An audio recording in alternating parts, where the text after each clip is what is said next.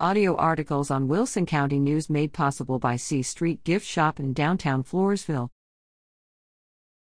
China's protesters are brave, but need a different approach.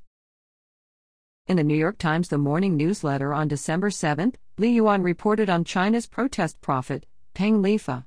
He reportedly hung large banners on a highway crossover in Beijing this October declaring, "We want reform, not cultural revolution.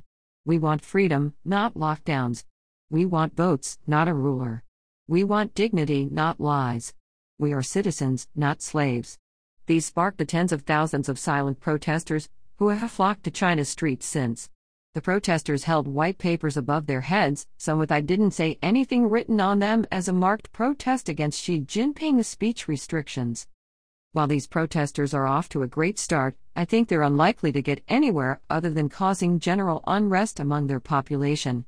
Maybe I just read too much, but that seems to be the outcome of most political protests. They only feed the ego of the authority being protested, only make the authoritarian grip more powerful.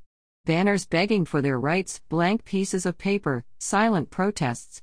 While it takes bravery to stand and present these things, they are simultaneously a display of the fear and respect for authority that has been instilled in these citizens.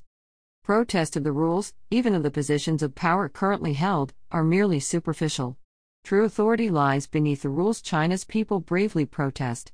In a sense, telling their government what they want in comparison to the laws they must follow is polite, fearful, and respectful of the authority that makes those laws, despite the blatant offense meant toward their egotistical leader.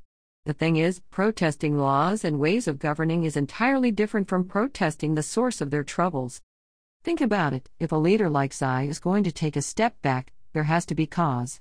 Polite protests like these, unfortunately, aren't cause enough. What Xi needs goes deeper than a kick in the face.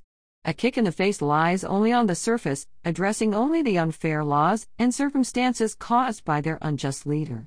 What would provide someone with so much pride, and who so obviously takes joy in having dominion over humanity, with such a shock that would resonate below the surface, that would touch the very source of his authority? A show of fearlessness. Not bravery, fearlessness. More so, fearlessness of their leader, not of their laws. Banners displaying not only what citizens want to see from their government, but also a clear message that they no longer fear their leader. Fear of arrest, of injury, of forced poverty, of death are what drive China's citizens into compliance with the inhumane ordinances Xi has issued left and right. Speak out against that fear, show Xi you stand above it. His ego, the pride he feels from the power he has gained over others, is the source of his authority. That ego is fed by fear, by polite, fearful, and respectful protests. We don't respect you. We don't fear you. No names named, no laws protested, and technically no laws broken either, though it is still, undoubtedly, dangerous. Yet the message is perfectly clear. Sometimes a kick in the ego, the Achilles heel, is better than a kick in the face. Julia Weaver is the marketing and social media specialist at the Wilson County News.